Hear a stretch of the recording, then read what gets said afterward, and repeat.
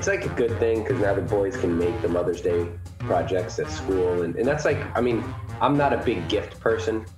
I like things that have meaning behind it. And so I'm glad that they're able to make stuff at school for them. But they want to do a few more little projects for her, so we got to do that this morning.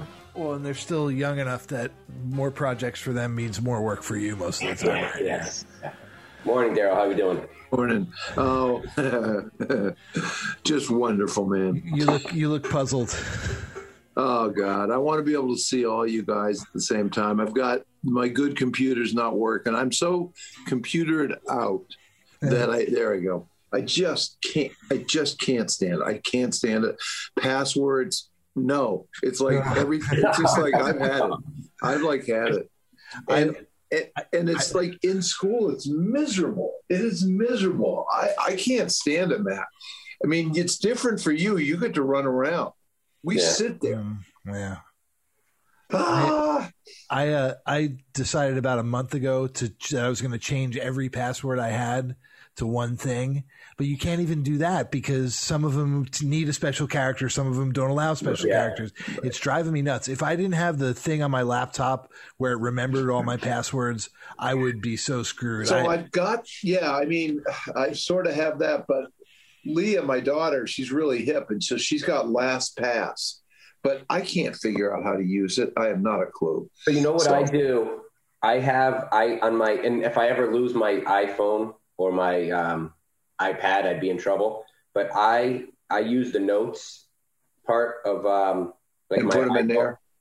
And I have all my different website logins and username and passwords there.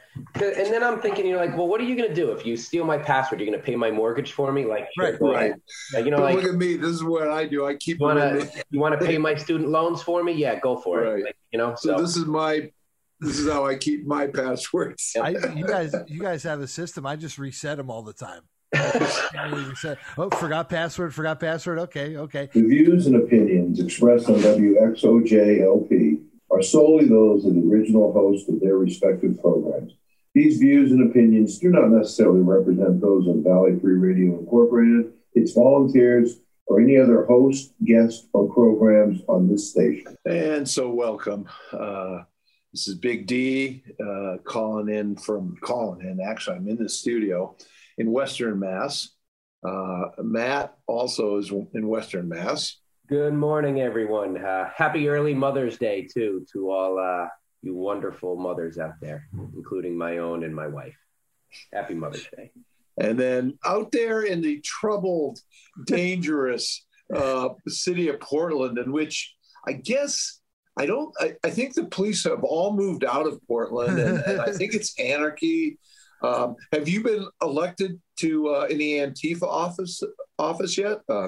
I am the Minister of Discord is my title. The Minister of Discord. No, it's really, and it's funny. Like I go through this every couple of weeks. Somebody says, "Hey, how are you dealing with all the problems out there?" I'm like, "There's no problems." And wait a minute. There's bombing. There's businesses being looted. There's rioting. Come on, man. Yeah, there've been some windows broken. It's real. It's nothing that doesn't happen in South Philly 360 times a day, and it's just it's past the point of no return now. Like I can't convince people that it's otherwise. And I mean, part of it is that I really haven't left my house in the last year, but I do get around the city enough. Like there's always errands to run, and But didn't you get vaccinated now, or? I did. I got my second shot last Friday. Isn't it wonderful? Well, I'm still not into the 2 weeks, so it hasn't changed. Right, I know. Done yet, but that was my problem. Yeah, give me another week, and I plan on taking a little camping trip at some point in the next few weeks, just to get out and kind of reset things. And it's finally starting to turn nice here too. But yeah, so the city is burning. Actually, there have been couple of shootings in my neighborhood close enough to where we could hear them, including one that sounded like it was about a block away early in the week. So it may be time to move from this neighborhood, but it has nothing to do with with anything political or anything happening, anything started by any group. Put it that way. Right. So, unfortunately, we live in a world in which facts are of increasingly less importance. However, and that's one of the things I like about sports, is there actual things happen. And I just wanted to, I have the local paper, which has been cut back, but it's still there. The reason I'm mentioning it is because of the bizarre sports that are going on right now. So there's softball, there's lacrosse, there's high school baseball, there's track and field teams ready to go. So they're just like getting all the sports in at the kind of together. Well, there are some places that are still playing football that have delayed. That's right. Well, it's sort of finished up here, but you're right. So that was going on too. Yeah, it's interesting. We have this happen in the pro sports world in the spring, where the hockey and basketball playoffs are here. Baseball is being played usually right around the NFL draft. So everything's kind of happening at once. And then we get it again in the fall with the World Series ends, and then hockey and basketball start, and football's in full swing. So we're in one of those, it's sort of like you said, Darryl, it's kind of extra concentrated because of all the school sports that have been shuffled. But this is the first time in a long time that I haven't been to a college basketball game.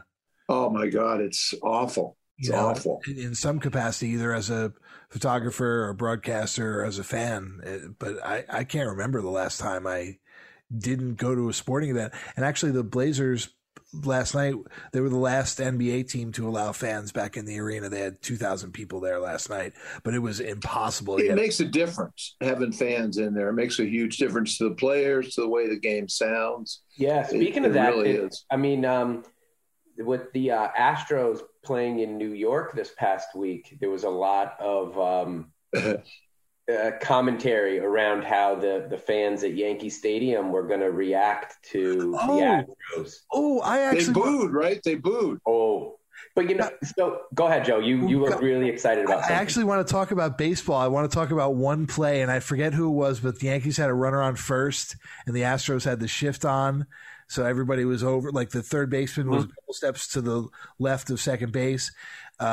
Whoever was up hit a grounder just to the right of second base. The shortstop grabbed it, bobbled it, and whoever the runner was for the Yankees scored from first on a ground ball because he got to second, rounded second. The catcher was halfway up the line covering third. So when he got to third, he saw the catcher was kind of in no man's land, and he had a full head of steam going, just kept going and scored pretty easily. It was pretty remarkable. If you hate the that's a Mookie Betts type of play. If you hate the shift, you would have loved that moment though. Yeah, it was great. But like the Yankees, they are. We don't have to spend too much time talking about them. No, they're hot. They're winning like crazy. It's early in the year, and I don't want to put too much into the standings right now. It's early in the year, but it was nice. I many things I disliked about sports last year. I was really upset that the Astros didn't get what they deserved from the fans. And I'm glad that they're getting it a little bit this year. And, I want to commend the fans at Yankee Stadium. They were relentless, but didn't cross the line. There were no, from what I've read, there were no fights, there were no brawls. Nobody threw anything dangerous onto the field. They were relentless. What they were yelling, but they didn't cross that line. And so good on you, Yankee fans. You made me proud. And were you listening to the female announcer? Susan Waldman. Oh my God. And what's the guy's name that does is he still there? Sterling. They're the worst. They're a disgrace to broadcasting. And they've been doing it for a long time, right? I know. Too long, way too long. I wouldn't go that far. I don't think they're a disgrace, but oh, come on, man. The home run calls. Yeah. I get it. And honestly, they've kind of been working together for too long anyway. Mm-hmm. And what I used to back in high school like about the John Sterling calls, his home run calls are kind of silly and goofy and but now he's just getting old and he had some health issues a few years back, but it's kind of interesting because there's a lot of really good announcers now. I mean, people that really know the game, that speak truth to what's going on, and it's interesting when you have good announcers, it is much more interesting. And just the reverse too. If you've got bad announcers, it really takes away from the game. And I don't know if you have this problem with the Celtics, Daryl, but the announcers for the NBC Sports Network here in Portland are just the worst homers, to the point where it really kind of, you don't know what you're watching if you have to listen to them, because everything that happens, the Blazers have never made a mistake and never committed a foul. It's just, it's awful. And it's hard to, so last night they were on ESPN and my DVR records both channels. And I started watching the NBC Sports. I'm like, why am I doing this? So I switched over to ESPN, who had Doris Burke, and I forget who the play-by-play guy is now. He's new. Yeah, but Doris Burke is really Doris good. Burke is brilliant. I love listening to her. Yeah, and it just made me itch for real announcers. And I got spoiled being in New York because, baseball, we had Rizzuto and Bill White and all those guys. And then, for the Knicks, Clyde Frazier and Marv Albert were the regular MSG broadcasters when I was growing up. And then, even after that, we had Mike Breen doing the games on the radio. Like, they've had the best announcers are always coming out of New York. But so I'm curious, Daryl, are the Celtics cable home games that? So they used to be absolutely awful to watch. So there's two guys did it forever. Mike Gorman, he's still doing it. He's the play-by-play. He's pretty vanilla. He is pretty straightforward in the way he calls it. But for many years, it was Tommy Heinsohn was the sidekick. Oh, what a terrible call! Oh, there's 15 fouls shots for the other team, and we've only got 3. I mean, it's just like every call was a bad call. And so he did die of old age. And he was very lovable in many ways, except it just was every call was a bad call against the Celtics. So now, though, they have this guy, Brian Scalabrine. He's really good. Oh, yeah. He's really good. Yeah, he was a former Celtic too, which, with Heinsohn, you can sort of understand it. He came from a different era and was, like Mr. Celtic. But yeah, Scalabrine's he's good. He's a smart kid. Or I guess he's not a kid anymore. He's probably about 40, but he always impressed me when he opened his mouth as a player. Yeah, no, he does really good. And there's one more sort of announcer. I mean, it's for this TV show. It's an afternoon talk show called The Jump, and it's Ramona Shelburne. She's brilliant, and the guests they get on there are just terrific. It's Matt Barnes a lot, and it's Steve. It's really good. Steven Jackson sometimes too. Yeah. Are we unique in a sense that when we listen to a broadcast of our sports, we don't want the homer view? Are we unique in that, or do you think the fan in general? Because I agree with you guys. Like, I don't like listening to the homer broadcast of a game. I want it to be called, if I'm listening on the radio or watching it on TV, give it to me straight, be unbiased about it. I don't need the homer view because it's not going to change the outcome of the game at all. Are we unique in that? Well, I don't know, but I think that there is some improvement. Like, so take this about Brian Scalabrine guy. So he like at the beginning of the game, he said, well, this is what the Celtics have to do to win. So he's like, they have to do this, they have to run, they have to pass the ball, but during the game, sometimes he says that they're bad calls, and the calls are tough. Really, and there are just plenty of bad calls because basketball is now like soccer with this, breathing on somebody and it sends them piling to the ground. But he's pretty straightforward. He goes, hey, that was a foul on the Celtics. They didn't call it, So it helps, and so I like that better. I like being truthful about what's going on. Well, a lot of these NBC sports networks are going out of business. A lot of these local. Really? Yeah. So I don't know if that has anything to do with it, but I hope it does because I hate it. And that's why I think the NFL gives us the most compelling TV broadcasts because they have this the stable of network announcers that aren't attached to a team. So they have to learn about the league. But even, I don't know, these Blazers guys, they have like these stupid nicknames for all the players as if they're all best buddies, and they don't, it bothers me. And I guess I'm old and traditional enough to need some formality about calling players by their last names and that sort of thing. But, again, I'm an old fart for 50. So. Yeah. So let's just finish up the basketball a little bit. So the Celtics they just don't have a full team out there at all. And so they're going to probably slide into the having to play in this playoff thing, which is kind of interesting. Let's see, 7 plays. 7 plays 8. The winner moves on. 9 plays 10. The loser's out. The winner of that game plays the loser of 7 and 8. Yeah, and then those are the two, right? The last 2 teams. I like it.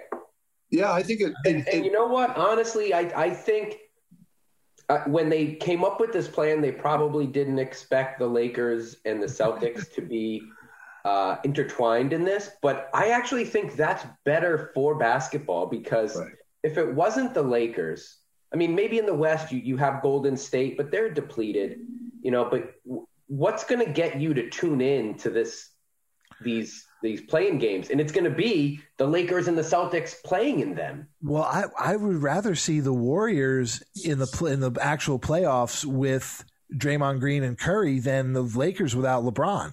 And they are. But LeBron will be back, don't you think? He's got a history of playing with slight injuries. It sounds different to hear him talk about it this time. It sounds different.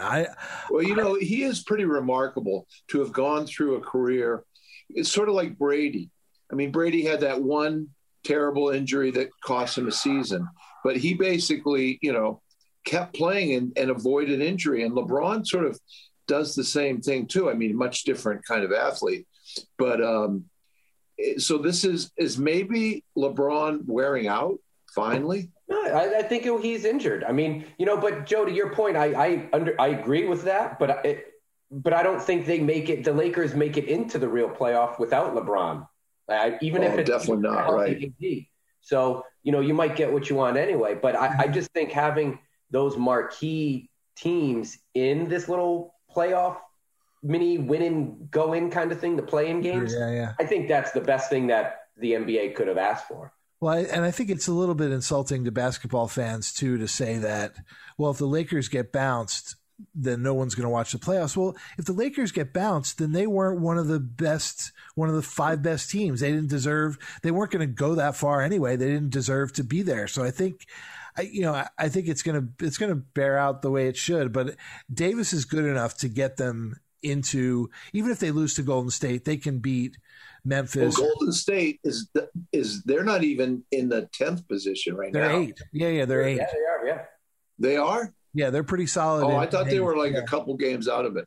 No, and it's funny. Both leagues too have a like in the East, I think it's 4 through 7 is separated by 3 games. In the West, 5 through 7 separated by 2 games. So you've got those battles, which are really into the play-in game. And then you've also got more teams. You've got 12 teams fighting for 10 spots instead of 10 teams fighting for 8 spots, which again, I think it slows down the tanking and it makes the end of the season more exciting. I hope they keep this going, even though it may have cost them some viewership in the early rounds of the playoffs. But I think come conference finals, the people that are going to watch those games are going to watch whether it's Dallas and Phoenix or the Lakers and the Clippers. Well, yeah, and the thing is, there's a lot of power in the East right now. So you got Milwaukee and you've got not the Celtics, but you got the Knicks. The Knicks are actually relevant. Yeah, the champion's not coming from the East. The West is so much better top to bottom that the record, you can't even compare the records because that's usually the case. But what about, let's see, so the Brooklyn Nets are a West team. They're an East team, aren't they? They're in the East, the Brooklyn Nets. Yeah, so they're getting into the finals. They haven't had They haven't had, you know how many games Durant, Harden, and Kyrie have played? Yeah, Matt, you looked this up too. Seven times, 7 games together they've played. When there's at least 2 stars, they play 850 ball. They're really good. But hold on, though. But they're going to have all 3. They're going to be fine, other than Kyrie might take a few mental breaks. So here, Stephen A. said this. That's what made me look it up, Joe. And you're absolutely right. They've played 7 times together. And this is bad. I think this could be bad for basketball if the Nets make it to the championship, because, again, it will continue to I can't think of the word. It shows how unimportant the regular season is. If you have your 3 stars only playing 7 games together and then making it to the championship, I don't think that's good for basketball. And I don't agree, because it's overcoming injuries. But the other thing I would like to say is that this 2 extra playoff teams has made games meaningful. So the Bulls were playing the Celtics last night, and they were who I was thinking of. They were 3 games out of being in that play-in position. So this game meant a lot to them. There's only like 5 games left. And so they were fired up, and the Celtics were shorthanded, and they killed the Celtics. They beat the Celtics by like 30, didn't they? Yeah. Well, here's how you make NBA games meaningful. And honestly, we talked about this last week, right? Getting rid of drafts. And I think it would be most beneficial in the NBA if you got rid of the draft. So if you win 5 games, we get the number 1 pick. Yeah, like that's what some teams want. They tank the regular season. They realize, hey, if I'm gonna be that 7-8 seed, there's no point. You want to lose games. You get rid of the draft, and you hold at the end of the season. The New Orleans Pelicans, they put out a list of what the type of players they want, similar to a job like. I need a PE teacher in a school. You go on the website, right? You look for job offerings. Each team puts the positions that they want, the players that they want, and players apply to that team. If I'm a 5-win team, nobody's going to apply to play for me. So you win 4 the next year. No. And that's my point. It will put the pressure on owners to put on a good product. But that's the thing. Then Zion Williamson never goes to the New Orleans Pelicans, and they can never elevate themselves. That's why we have draft. And we need the draft. We need it. And Matt, the one thing that they've done is they've kind of really cut down on the tanking because of several different things they did. For one thing, they don't. If you have the worst record, all you're guaranteed is one of the top 3 picks. You're not guaranteed the number 1 pick. And that can be a huge difference in some drafts where you only have 2 stars and you get the number 3. Eventually, I get what you're saying.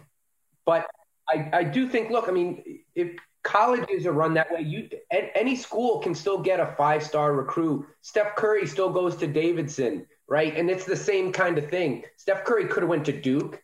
He went to Davidson. What's your pitch? If you have a good product and for whatever reason, hey, we're a few pieces short, come be that piece for me. That is intriguing to some players. Not every player wants to play on the Nets to play a regular season All-Star game. So I think, and then if you are a team that's already built, hey, we've already got our starting point. We've already got our starting front court. We don't need any backup guards. I'm not going to, post that we need a guard. So guards aren't going to go to, the Blazers or something. I just think you get rid of the draft, hold it like a job fair kind of thing. Let the players apply, go on interviews, and let the players pick where they want to play. I don't know why we have to blow up the entire system to fix something that's almost fixed. Because, Daryl, you're right. With the lottery odds, so the teams don't tank as hard. But there's not much tanking going on, Matt. Well, Matt, the problem is... But, Joe, you want players to quit mid-contract because they want to play for new teams. I'm saying let them pick their team right out of the get-go and honor their contracts. Like okay, but let's halfway through let's stop this one a second, and then when we get to Aaron Rodgers, we can kind of pick up the. I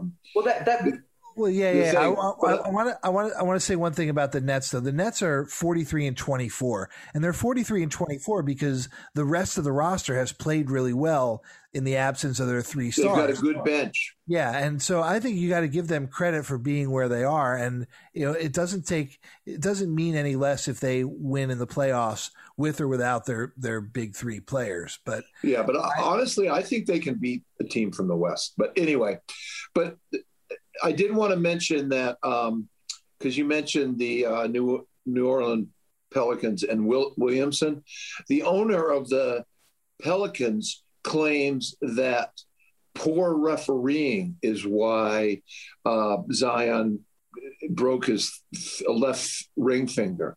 And I don't I just sort of perused through the article and I didn't see, it was a little, to me, it seemed a little bit like saying, that the last election was fraudulent. It was like, there's no real meat there. So anyway, I don't know.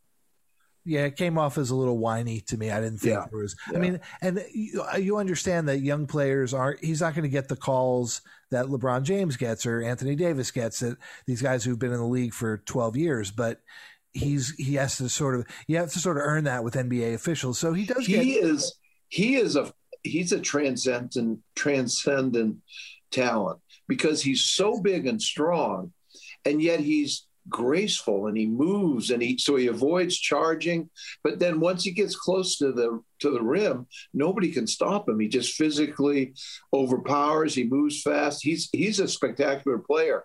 And since they put him at point forward and let him bring the ball down and initiate the offense, they've really done well, and he's done really well. And that's where I think, Matt, to get rid of the draft, you really are going to disrupt the ability of a team that's down to come back. Like, look at the Warriors. They were nowhere until they drafted Klay Thompson Curry. And Seth Curry. And now all of a sudden and Draymond, I guess, too. They're winning and they're winning championships. And you can do that. That would not have been possible. No one was going to Golden State.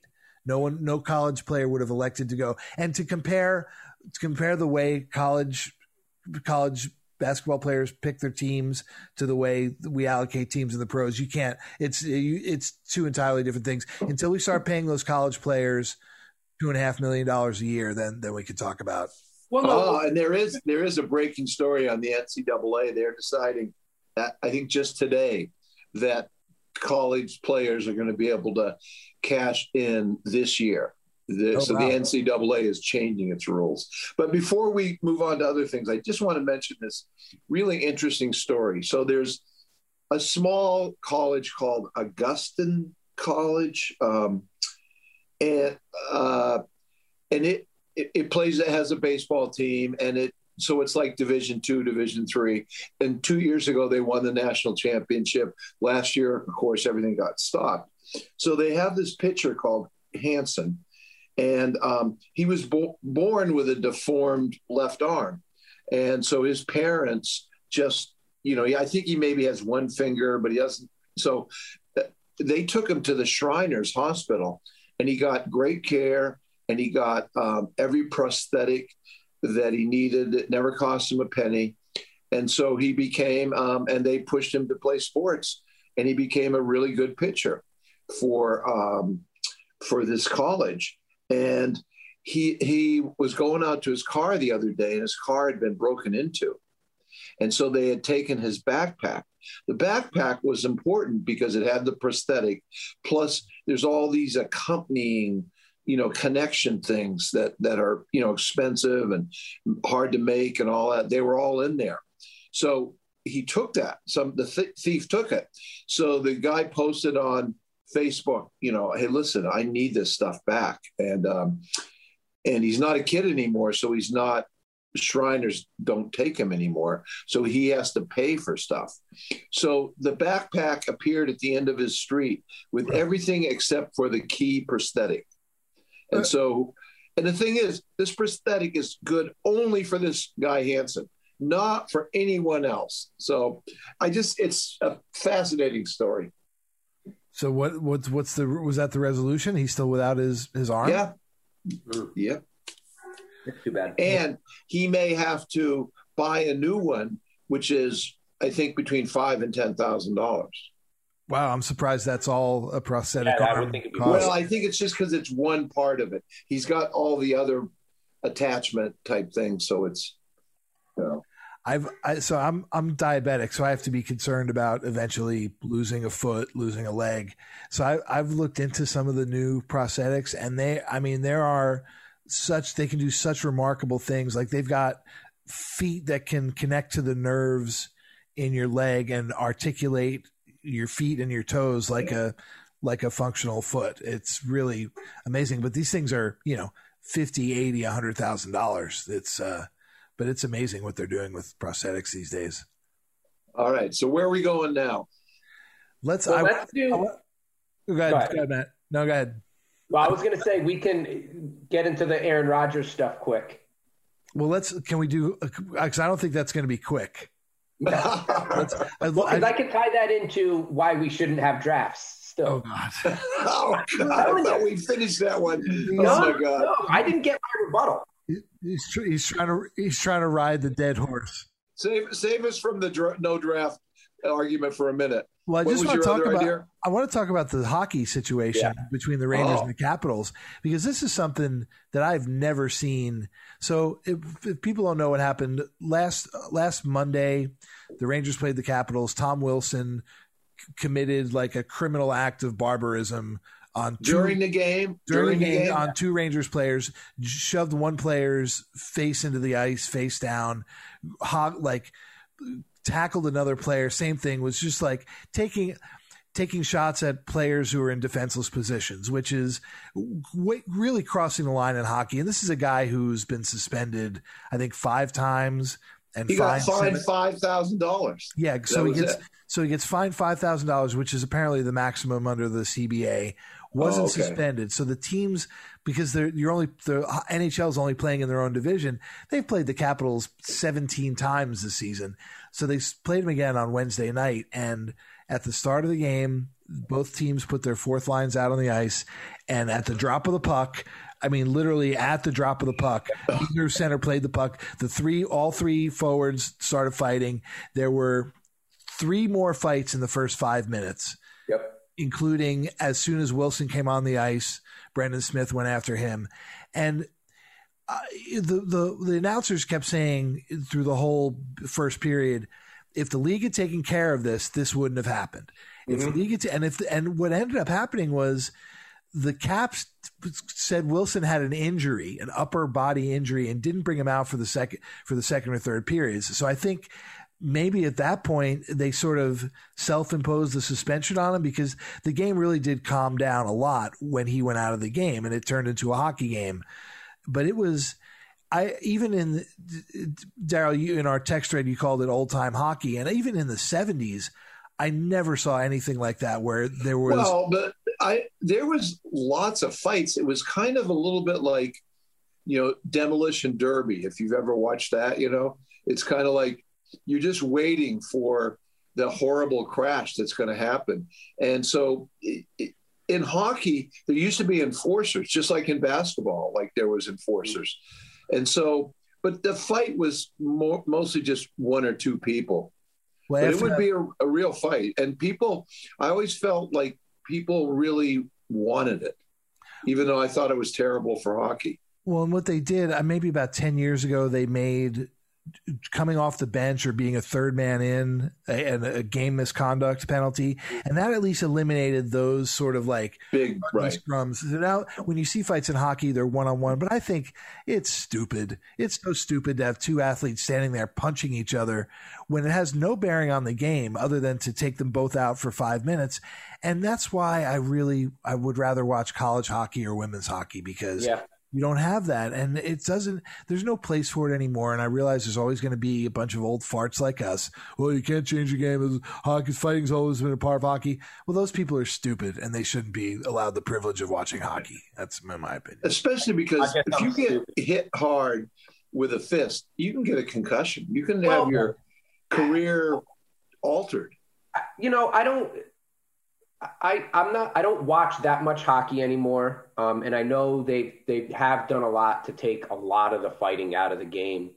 But I think, like, if you really break down a fight, they're not in there boxing. They're kind of holding on to it. And yeah, they're every once in a while there's a nice little punch gets landed.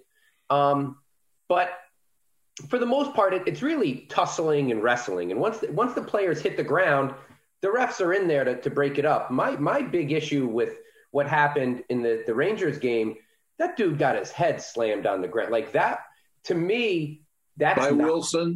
That's not an act of hockey. Like, that's not a hockey act. That's not a natural thing that happens. If players get injured because they get hip checked or, excuse me, a hockey stick accidentally comes up too high, guy gets clipped in the face, those things happen in the course of a game. This was not this. They were on the ground. He slammed his head onto the ice after the whistle. Yes. And so after the whistle. I agree. There's no reason why he should have been allowed to play in that game. And if he had gotten suspended, maybe there's one fight in that game because it was a back-to-back kind of, they played the next day. There's one fight. But the NHL allowed that to get out of hand. So, Joe, were you saying that they can't suspend players now, the NHL? No, they could have. And then they chose not to. And then why? So the Rangers came out with a statement on Wednesday before that game and said they called out the NHL player discipline chief by name. And that was as unprecedented as what happened on the ice. I've never seen a team do that. Like, teams complain about things, but never in a written statement that called out this guy by name. And I think Wilson got fined $5,000. And the Rangers got fined $50,000. No, $250,000. $250,000. Which ironically is the same amount that the Patriots got fined for Videogate. But again, a really unprecedented thing too for the league to come back and say that this is unacceptable for a team. But James Dolan does a lot of unacceptable things, and so this is the first time I've actually been proud that the owner of my team was this particular belligerent jerk, because only this particular belligerent jerk would have done that. And then it's probably the first and last time you'll have a kind word to say about James Dolan. His reputation is horrible. And he's earned his horrible reputation. It was an eventful day because they fired their team president and their GM, who were two separate guys, on the same day. So it's been a really chaotic week to be a Ranger fan. So can we do a little Aaron Rodgers? Oh, please. Oh, yeah. All right. Now, first off, and this is I think one of your themes, Matt, has been, play the contract. You have a contract, play it. And Rodgers has pretty much the ideal gig playing for the Packers. They are a very well-run team historically. He has won a Super Bowl there. He's been in the playoffs a lot. And he has a good contract. Yeah, so a little background, and we're only got 20 minutes left. Basically, last year, the Green Bay Packers were 13-3 in the NFC Championship. During the draft in 2020, they traded up to draft Jordan Love in the first round. Many people thought they were one offensive weapon away from, hitting the Super Bowl. And I 1,000% agree there. In round 2, the Packers draft their third running back on the depth chart, A.J. Dillon. I don't know why. They have 2 capable running backs ahead of them. And so, again, it's not about a knock on these players, but it's sort of their head scratchers, like, what's your strategy here? What's your game plan? Aaron Rodgers was clearly upset with that.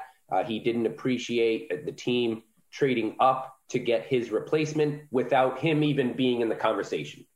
So Aaron Rodgers was upset about that. He plays this year. Again, they're 13-3. They make it into the NFC Championship. Controversy at the end of the game with the Buccaneers. They have a chance to win. They don't. He wins the MVP. He's the MVP of the league. He's the league MVP.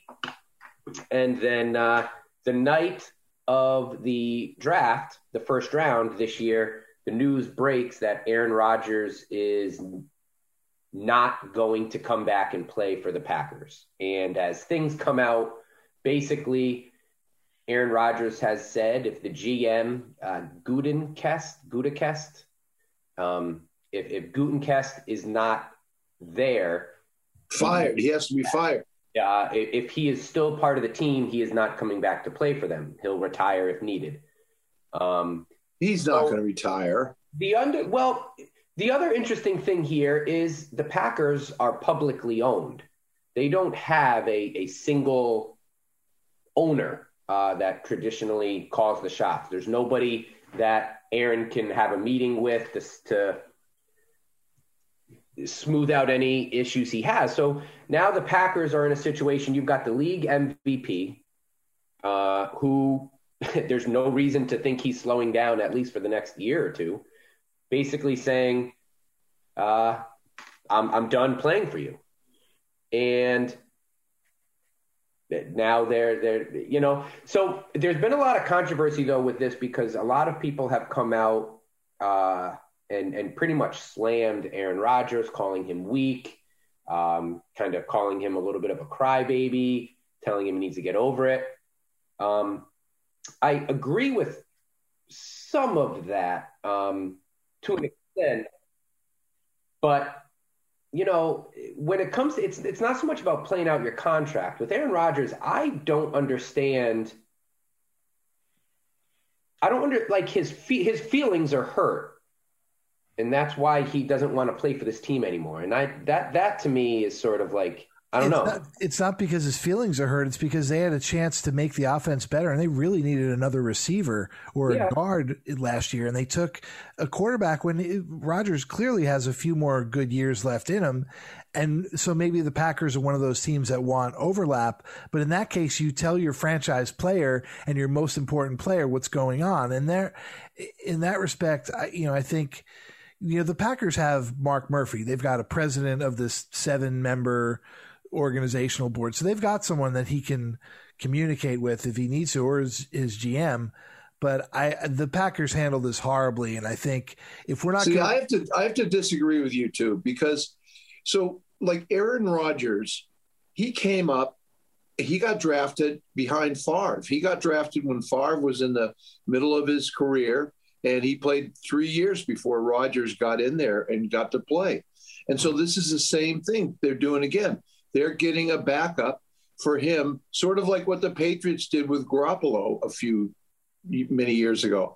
If you get a chance to get a good quarterback while your other quarterback's doing well, that's what you do. And that's the way Rodgers started. He sat for 3 years. So this guy Love is going to sit for 3 years.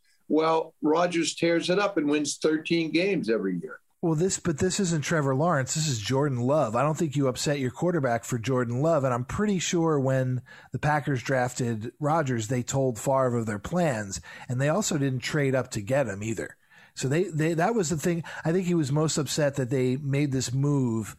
And, they made the move not to better the team immediately, but to get his replacement. And in that respect, I think he's earned the right to be told that that's what's going to happen. So I agree with you, Joe. I do think the Packers handled this poorly. I do think, I thought that was the worst draft in NFL history, because you literally were one offensive weapon away. From imagine if they traded up and took Justin Jefferson, you're one wide receiver away from playing in the Super Bowl to help out Devontae Adams. But I agree with you. Like, again, his feelings were hurt. And to put this ultimatum that if you don't fire him, then I'm gone. If you think about it, yes, the GM didn't draft another wide receiver. But you know what their record was last year? 13-3. Yeah. You know where they were playing? In the NFC Championship again. So I don't understand. If you're Aaron Rodgers, if you're upset that you aren't given everything to win, why would you leave the Packers to go, like, where are you going to go? To a team that won 7 games last year? You're going to go to the Raiders? Like, are you telling me the Raiders roster is better than yours in Green Bay? And you know that the Packers are going to demand like 8 picks, or they're going to demand a huge ransom for Rodgers, and so people aren't going to do it. So I understand, and I agree, Joe. You're right. The Packers handled that poorly, but I don't understand Aaron Rodgers' play. You're going to go to a team that has less on your roster, and you're feeling you didn't sit out this past year. You're 2 years later, your feelings are still hurt.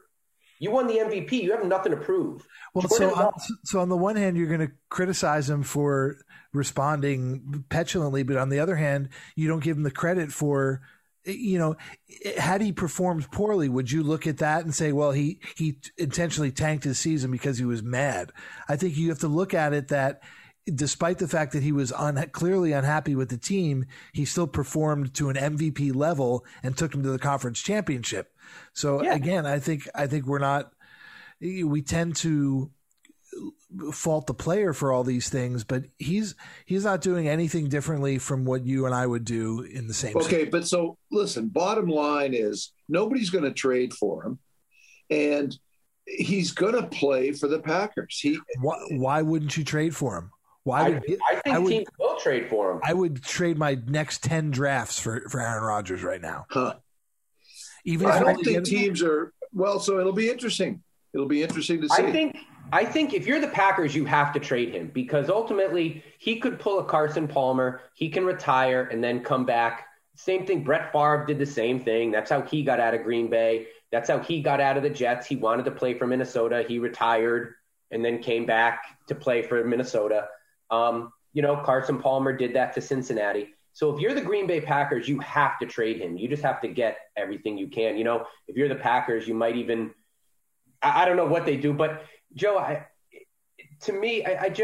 don't understand. It's not like – and to your point, it's not Trevor Lawrence. It's Jordan Love. He's not taking Aaron Rodgers' position. Aaron Rodgers does not have to look over his back. The point is they needed help in other ways, and they bypassed that to draft a player that's not going to play for 3 years. And so I totally understand why he's upset. The question, I understand the argument as to whether or not he has a right to enforce his displeasure on the rest of the team, but Aaron Rodgers doesn't need football. If you guys watched him, did you guys watch him on Jeopardy? Yeah, Jeopardy. I mean, he could, if he wants to take a year off, he could host Jeopardy for a year. He could do that for the next 30 years if he wants. So I think that's the curious thing now is that we're used to the athletes needing these jobs more than the franchises need the athletes. But the Packers are not back in the NFC Championship if they don't have Aaron Rodgers next year. No, you're right. And I almost wonder if the fact that he's dabbled in Jeopardy makes him fully realize and appreciate I don't need football. And so maybe that's why he's kind of ramping up the rhetoric or his reasoning for not wanting to play. But I have no problem with him being upset. I have no problem with him getting frustrated because you're right. They didn't draft. But what about honoring his contract? But my thing is like, I'm not going to play if the GM is there. Like, I don't know that you could be upset and still be like, because if he just continues to like, nobody was defending the Packers draft choice last year. Everybody was like, Aaron Rodgers should be upset. And then I don't know. This is just a weird one. I don't think Aaron Rodgers is weak, but I just think he's sort of, he's letting it, it's too emotional. Like he's letting his emotions. Would you be less bothered if he was just asking for a trade and wasn't asking for the GM to be fired? If that wasn't an either or situation, he just said, look, you got to trade me. I'm not coming back to this team. I'm not coming to camp. I'll sit out the year if I have to. No, because again, it's still, where is he going to be traded to? If his motive, if he's upset because he feels his team didn't do what they needed to do to win, if his goal is I need to win more Super Bowls, what team? I mean, you're 13-3 2 straight years. So clearly, it's not like the GM is putting together a bad roster. If I listen to you guys and your Brady-centric way of looking at the league, wherever he goes is going to win the Super Bowl next year because he's this miracle quarterback who's going to elevate everyone else on his team. But I think watching Brady do what Brady did last year, get out of the Patriots, end up in a very good situation, I think that's the model that Rodgers would like to follow. Wouldn't you? Would you love to see him with the Patriots, Darryl? Would that be the most terrifying thing, Aaron Rodgers and Bill Belichick? So, but listen, you want to come to the West Coast. I do want to say something about that. I found the NFL draft very interesting. And I think just as a Patriots fan, they got their first, they got actually 4 really good players. They got Mac Jones, who maybe will turn into a good quarterback, maybe won't. And then they got Christian Barmore, who was pretty much one of the best linemen available. So they did very well. But so I found the draft very interesting. Well, you can trust Belichick to do, he doesn't do well every year in the draft, but you can trust that organization to improve the team, more years than not. So that doesn't surprise me at all. Right. Go ahead, Matt. No, I want to reopen the draft thing but if you had another topic you want to talk about, go ahead. Well, I just want to talk about this high school softball game, but let's continue with the draft stuff because that's more interesting than this.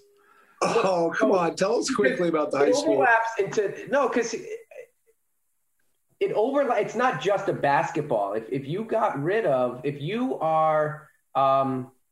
didn't have a draft and you are any team and you put out there, so like Joe, your thought process is if the rich will continue to get richer. And absolutely. Right. But you grew up under Steinbrenner. You think that's the way the world works. And that's the way it would work without a draft. It's about the good product getting richer. So if your team, look at what the Knicks are doing. Look at what the Giants are doing in football. You hire a good coach to reestablish a culture, and you have free agents wanting to come to the Giants right now to play for this guy. But you hate that too. You hate when all the good players go to one team. You can't have it both ways. You can't have this free market system where it's just going to result in those clustering of the best players. So, but it happens anywhere. I would rather have a team built because they're a good organization. They have a good coach. They have a winning culture and team and players, rather than players getting together over the summer at a barbecue or at a pickup game saying, "Hey, let's all get out of our contracts and let's go make our team together." Like they do that anyway. But this idea that you would formalize I don't like the tanking. I don't like teams. There's no tanking in the NBA anymore. They've taken care of it. There's no tanking in baseball, and there's very little tanking in football. Matt who's tanking in football? Matt envisions this fantasy world where sports franchises are run by altruistic, intelligent human beings. They're not. It's been demonstrated over and over that the rarity is a well-run sports organization. And when that happens, that's when you get the Patriots that win multiple Super Bowls, or the Portland basketball team. They're run by brilliant people. We want to support Deshaun Watson. Well, maybe not now. Let's take a different one there. Yeah, right. But we want to support the player who is is playing for a team, and the team doesn't do what they do to support them. Right. It's okay for James Harden to want to leave the Rockets because the Rockets don't do enough for James Harden. The Rockets don't do enough to support him. Okay. I'm coming back to that side a little bit. So we talked about this, we have to hold the ownership accountable, right? We want to hold the ownership accountable so these players don't want to leave just because they want to play for a super team. All right, hold ownership accountable. Come play for my team. There's no more draft. There's no more forcing Devonta Smith to play for the Philadelphia Eagles. There's no more forcing Zach Wilson to go play and ruin his career for the Jets, like every back who goes there.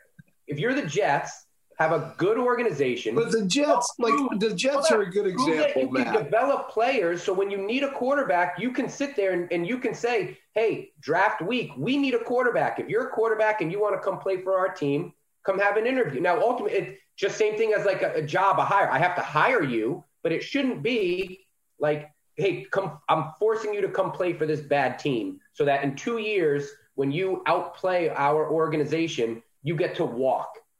This it sounds great in theory, but if we actually put this into practice, it would really, really damage the ability of a team like Phoenix to elevate themselves, or like Minnesota. You play for Minnesota. I don't think play for LA.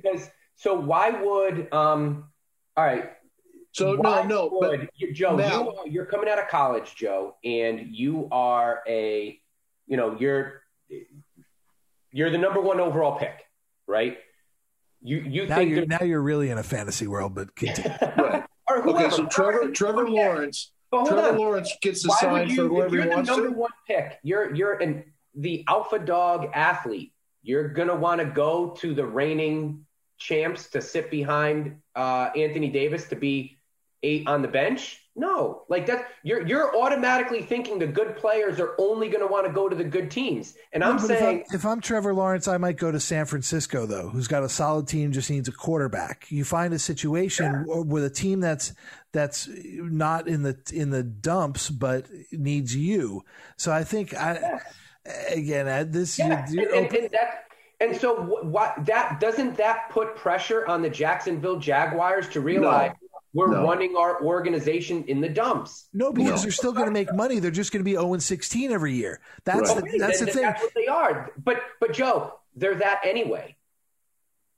But they're trying. They're making an effort, and they've got a chance. If Trevor Lawrence is as good as everyone says he is, they'll be decent next year. They'll win 7 or 8 games. Yeah, the rest of the roster's pretty terrible. If they're trying, I guess I believe if you're trying, then as an athlete, as a Trevor Lawrence, Trevor Lawrence isn't going to go to the Packers given a choice because he's not going to want to sit behind Aaron Rodgers. He's not going to want to go to the Chiefs to sit behind Patrick Mahomes. So if I see an organization like the Jacksonville Jaguars who are trying, maybe I do want to go there. There's also, and again, it's not like you had 5 top quarterback prospects. They're not all going to sign to the same team if you got rid of them. So Matt, listen, we only got 2 minutes left. So let's pull this one to a shut. And the thing is, I can say very clearly that Joe and I totally disagree with you because Zion Williamson going to the New Orleans Pelicans is a perfect example of why the draft really helps equity. You know, what your argument is kind of like your argument. Davis did. Your argument is kind of like the fact that during the pandemic, the top 1% of the population grew tremendously in wealth. You would have a couple teams that would just dominate forever. And so the draft helps out. And this is where you give the teams a chance to prove themselves. The Pelicans drafted Williamson. Now they've got 3 years on his rookie contract to demonstrate to him that they can do the things that can surround him with players that can bring him to a championship. If he doesn't do that in 3 years, then he can leave. That's why again, I think I'm okay with that initial rookie contract period of 2 or 3 years. Yeah, no, we've only got a minute left. I agree with that. What I'm saying is they've got time to prove it. Sure. How'd that work out for Anthony Davis? And now he's in a position where he's like, what are you throwing things at the computer for? A little technological problem. Uh-oh. Well, let's finish the show and then well, I think, Matt, you might have broken the radio world with that, with your breaks in logic here, because you can't hate it when players want to move on their own. And I'm trying not to. I'm trying to come back to. What I'm saying is, if the team isn't proving that they're going to build a team, you shouldn't be forcing the players to go there out of college. Let them prove it to you, and then I'm going to pick there. Is what I'm saying. Right. Because I agree, it's up to the team to prove it. That's why Zion Williams is not going to stay in New Orleans. He's going to leave like Anthony Davis did. Matt, our entire show could just be how you're wrong about abolishing the draft. We could just make that right. I guess. I don't think it'll ever happen. And I understand. If you got rid of the draft, you would be forcing teams to prove it before those star players are on your team. And I don't think you'd be building super teams through the draft, because if I'm the alpha male, I'm not going to go play for the Nets. I'm not going to want to go to the Nets and not ever play. I'm going to want to play. So maybe I would go to a lesser team that I believed had a solid organization. I think the ego of a 20-year-old basketball player is going to tell him that he can make the lineup, with the Nets, if that's where he wants to go. Again, I think you're going to end up with, like Daryl said, the 1% getting richer and the New Orleans Pelicans and the Jets of the world suffering. And you're right. It's not ever going to happen. And I think the reason too, we can't equate it to college is there's so many colleges and so many college athletes that if everyone wanted to go to Kentucky, there just wouldn't be enough roster spots. And, the same thing does apply to the NBA, but it takes a lot longer to get there than it does, with hundreds of college teams. But all right, well, thanks for listening. Have a good week. Hopefully Aaron Rodgers doesn't retire this week. We'll have something to talk about. I'd be psyched to see him do the Jeopardy thing. He's by far the best of all the guest hosts. Bill Whitaker's on this week, and he's just dull. Yeah. And I love Bill Whitaker, but he's not good as a Jeopardy host. Anyway, all right. See ya. Have a good one.